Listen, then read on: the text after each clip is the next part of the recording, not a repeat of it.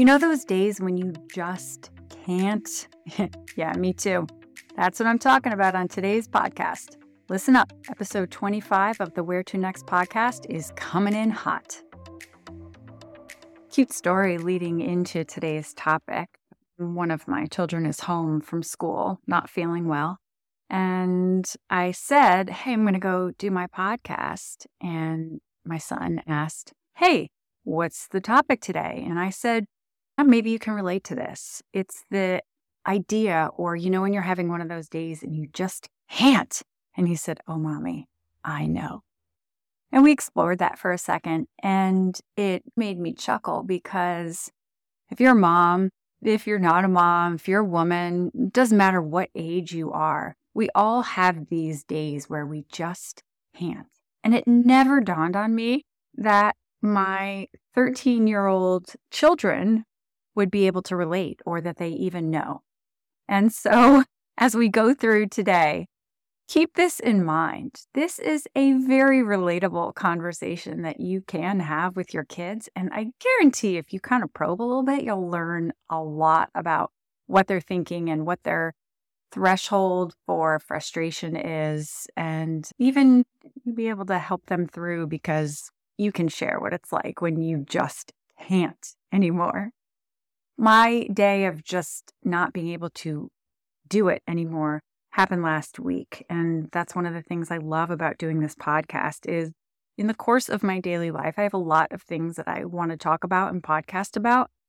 And then sometimes often life is happening and something will come up and I'll say, oh yeah, this is what I need to talk about. And so last week, my back was doing its thing. And it happens from time to time. And I've definitely been here. I've definitely done this before. And I've learned. And when I'm having one of these moments, it inevitably leads to a day or two, sometimes even 3 of an I just can't day. And because I've been here before, instead of losing my cool, as has happened in the past, ask my family, I try not to let that happen anymore. Usually I can avoid it, again, just because I've had so much practice and I'm very aware. But occasionally it doesn't. I don't like those days to happen, of course, or those moments, because I lose my marbles and then everybody in the house is impacted, including the dogs. And honestly, when we know better, we do better. Again, I am not perfect. This is not the point of this conversation to make you feel ill-equipped or inept at all. It's merely awareness, right? And so what I want to do today is share with you my process for how I work through the day or the moment when I just can't. The very first thing I do is I can usually feel it in my body. Maybe my chest is tighter or my belly is tighter. I sometimes get really klutzy because I'm trying to move super fast and I'm thinking 5 steps ahead of where I am and what I'm doing. Often it happens when I'm emptying the dishwasher, right? I start dropping things, or I'm making breakfast because I'm racing ahead through the moment that I'm currently in. I might get frustrated easily, or I can't make a very simple and basic decision like which leggings am I going to put on for the morning. I can feel the freneticness in my body. I can feel my brain just spinning. That is my first cue that, okay, I am having a moment and it could very quickly go south. And so the very first thing I do is stop. Sometimes I just stand at the counter and put my hands down on the counter and take a deep breath and close my eyes. Sometimes I'll walk out of the room. Sometimes I'll go sit somewhere and I'll just sit there for a second and I will breathe. I will close my eyes. If I can lay down, I can. But usually it's just this couple deep breaths or some sighs. They don't need to be super deep breaths, but they're sighs. And I can feel all of that release out of me, all of that pressure, all of the tension, all of the freneticness. Now, I'm not saying that it goes away, but that stopping, that letting it go releases. And then what I do is I have a conversation with myself and I ask myself, what's going on? What are you thinking? What are you feeling? And I let the swirl just go. Sometimes I talk out loud to myself. Sometimes I journal if I can. But if I'm just in the pantry and I'm stealing a moment for myself, I take those breaths and I say, yeah, this is what I'm dealing with. My back hurts. I'm super uncomfortable. I can see that I'm trying to figure out what's going to happen with my day because I had all of these grand plans and now I feel like I can't do them or I don't want to do them or they're not in my best interest. And I let all of that go. And very quickly, I realized that, wow, I am holding on to so much. I have all of these thoughts swirling about. It's like a tornado. And the thing about thoughts is whenever we have a thought, we have a feeling. We feel it in our body, hence the tension, hence the stress. We are not the things we think in our brain. Who we are and the thoughts we think are two totally separate things. You've heard me talk about this before, how we have about 60 to 80,000 thoughts throughout the course of a day. I am not defined by any single one of my thoughts. So just seeing them, allowing them to be there, being aware of what I'm thinking helps me understand why I'm feeling the way that I'm feeling. And the next thing I do is I get super specific with myself about what does just can't mean. When I'm having that sense of, oh my gosh, I just can't today, what is it that I can't do? Is it that I can't do that meeting that I thought I was going to do? Is it that my routine is thrown off? Is it that I have a lower emotional tolerance? Maybe I'm mentally stressed out. Maybe I'm physically taxed. But what specifically is going on? And for me in that moment, it was my back and it was the thought of, wow, I cannot do what I set out to do today. And once I could understand that, once I could identify that, then I could go about solving for that. And in this particular case, solving for that meant pretty much clearing the decks. And the way I got to that decision was asking myself, what do I need today? What's possible right now? What's realistic? What can I shift? What can I move around? What can I delete? And I made a lot of modifications to my schedule because that is what I decided was in my highest best interest. And the biggest question that I asked myself was, what's gotta go? What can I let go of for now? These are two of my most favorite words because they're powerful. For now is however long you decide it needs to be. For me, it was that whole day. What can I let go of for now?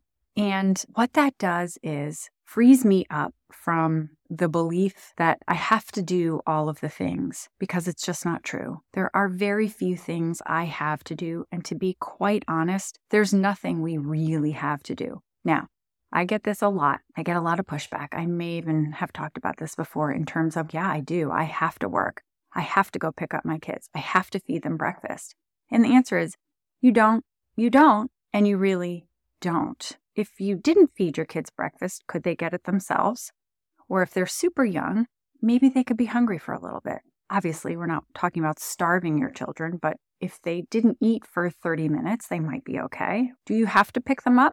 I mean, they need to get home, so could somebody else pick them up? Could you make a different arrangement? Could you pick them up a little bit later? Could they walk part of the way? Whatever it is. When you start diving into the belief of have to, you realize very quickly that we don't really have to. We tell ourselves we have to because it's important to us. Very different. We choose to, again, very different. My kids like to challenge me on this a lot. They'll say, Mommy, you have to drink water. You have to breathe. Well, I don't have to drink water.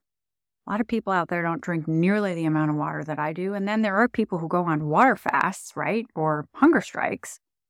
And they say, what about breathing? I don't really have to breathe. My body does that for me.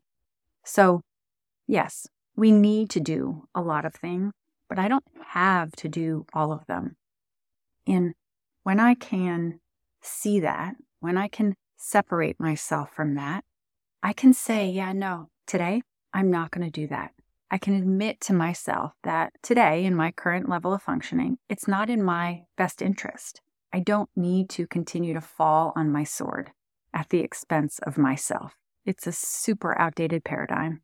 And honestly, it's super unnecessary and optional. So if that is something that you believe and you buy into, I just want you to gently challenge yourself and find out, follow it out. What happens if I don't pick up my kids? Would somebody call? Would the school say, hey, Stacey, your kids are here, right? They're whatever. Yeah, maybe. Okay.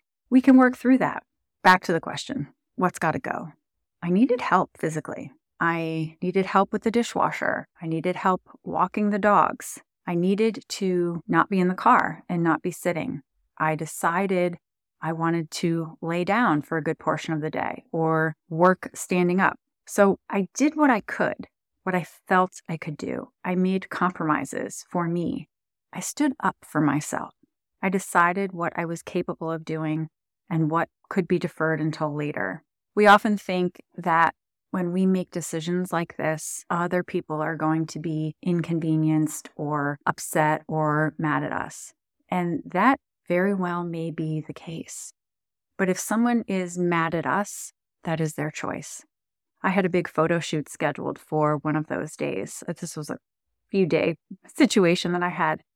A big photo shoot, and there was a photographer involved, and I had rented space, and the makeup artist was involved, and a hair person. And I thought for a second, gosh, I'm just going to power through this. And then I realized, you know what? I'm not going to be in my best mental space, emotional space, or physical space to do this. And I know that the women I've chosen to work with don't want a lesser version of me. I know that when I'm able to honor and own how I'm feeling and communicate that in a way that models for other women and other humans on the planet, oh, wow, we are allowed to have moments of weakness. We are allowed to be vulnerable. When I reached out to cancel, every single one of them said, oh my gosh, I totally understand, been there. One person even said, oh, wow, yeah, this actually works better for me. So if, again, that is a belief that you have that others will be mad or inconvenienced, that is perhaps not true. And if they are mad, again, that is on them. This is not an intentional sabotaging situation. This is, I'm having one of these days and I just can't.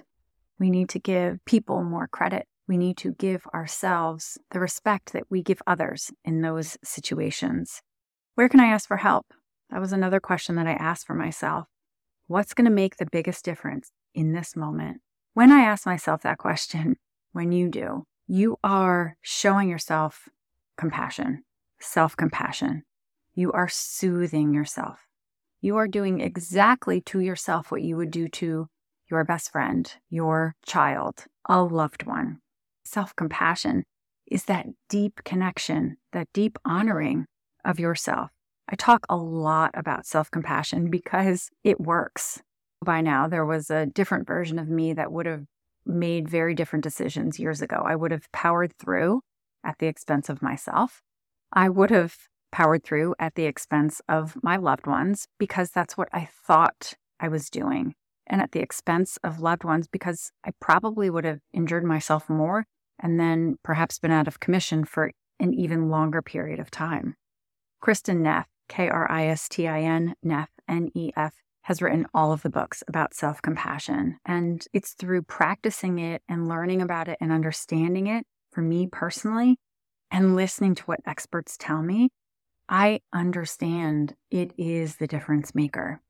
Continuing to plow through on a day when you just can't is expensive. It's mentally expensive, it's physically expensive, and it's emotionally expensive. And it's not just you. We have jobs, we volunteer, we show up in our community, we have people who rely on us, we have people who need us. Even my family, they're pretty self-sufficient. They still need me. My husband's great. He steps in. But he always jokes. When I go down, everyone goes down. And not really. They don't go down, but everybody notices. Do I want to stop? Do I want to slow down? Do I want to lay on the couch and clear my schedule? No, not at all. It's an incredibly uncomfortable place to be because I'm forced to see my own limitations. And I don't like that. But I know that I'm human. I'm not a robot. And I know every single day is different. I know I used to expect that I could perform every day at the same level. But that's not how we work. That's not how humans work. There's so many factors at play that influence my level of functioning, your level of functioning on any given day. Hormones, the food, what you ate today, what you ate the day before, the weather, the water, your water intake. Did you drink enough? Did you drink too little, too much? The moon. How well did you sleep yesterday? What's going on in your brain? What are the thoughts that you're having? What are the feelings that you're having? What are the sensory moments that your sensory experiences today? Also, I talked about this a little bit earlier, but when you model asking for what you need, which is really showing others in your life, other people in my life, other women, other men, other humans, particularly my children. I cannot emphasize how important that is, right? We want our children to do as we say, but we know they do as we do. Our children need to know they can ask for help. They need to know that it's okay. And they need to see us, their superheroes, having these moments of being human. I want my son to grow up and know when he has a family, he's going to have to step in sometimes. A lot of times. I want him to know that. I want my daughter to know that she doesn't have to do all of the things. And I want my friends to know that, wow, it's okay to ask for help. This whole experience is not letting myself slide. It's not letting me off the hook. It's not giving myself a pass. It's what I consider being a guardian of my highest best interest, my highest best self. It's loving on me like I would anyone else I love. It's caring for myself so deeply in that moment and admitting, yeah, I just can't right now, even though that's uncomfortable. We as ambitious women don't like this. I get it. I get you. I'm reminded of rainbows after a storm whenever I have one of these moments. Adversity is incredibly uncomfortable. It's not ideal, but it does happen. It is part of life, and it reminds us of our vulnerabilities. But when we can sit with that adversity, we can see that it's also a very beautiful place. For us personally, it's how we grow and evolve, and a chance for others to care for us and for them to grow and evolve as well. Back to the rainbows. You know, when there's a storm and the skies are angry and they're dark and they rumble and maybe there's thunder and lightning and then the rain comes, and I'm talking about like a real storm. And then all of a sudden the storm passes and you look outside and you can see that brightness and you turn your head out of the corner of your eye. There's the rainbow. Such a beautiful moment. And just seconds before the storm was brewing and kicking up its heels. That's what happens when you're having one of those I just can't days. And you allow yourself to be with it and to work through it. There are rainbows. Thank you so much for listening. I know you know this, but reviews matter a lot. So if you'd leave a quick 1 to 2 sentence review below, I'd be forever grateful. This podcast is strictly for educational and entertainment purposes. It is not meant as a substitute for medical advice or mental health care.